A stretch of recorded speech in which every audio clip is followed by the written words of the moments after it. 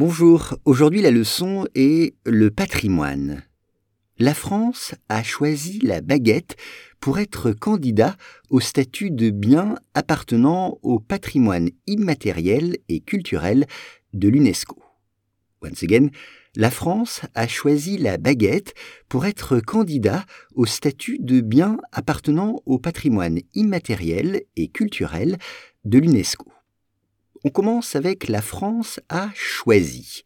Choisi, c'est le participe passé du verbe choisir, to choose, choisir ou sélectionner, décider entre différentes options. C'est ça, choisir. Exemple, aujourd'hui, je vais choisir mon nouveau sofa. Aujourd'hui, je vais choisir mon nouveau sofa. La baguette. Une baguette, vous le savez, c'est le pain emblématique de la France.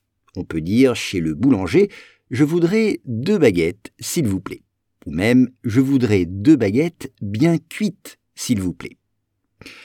Cuites, ça veut dire qu'ils sont restés au four un peu plus longtemps. Être candidat, un candidat, candidate, un candidat.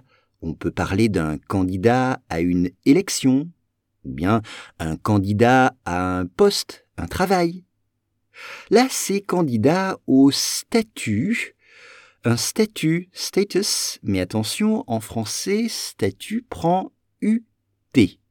Un statut, c'est UT.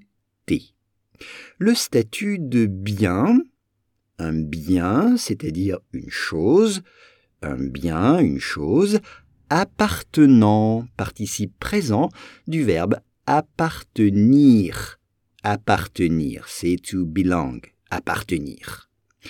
Au patrimoine, c'est le titre de cette leçon. Le patrimoine, heritage, le patrimoine. Exemple, les châteaux font partie du patrimoine d'un pays. Les châteaux font partie du patrimoine d'un pays.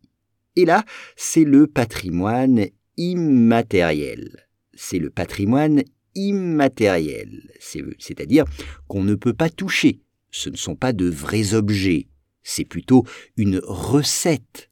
La baguette, c'est la recette de la baguette. Donc, immatériel, c'est intangible en anglais. Et culturel, EL à la fin, culturel de l'UNESCO.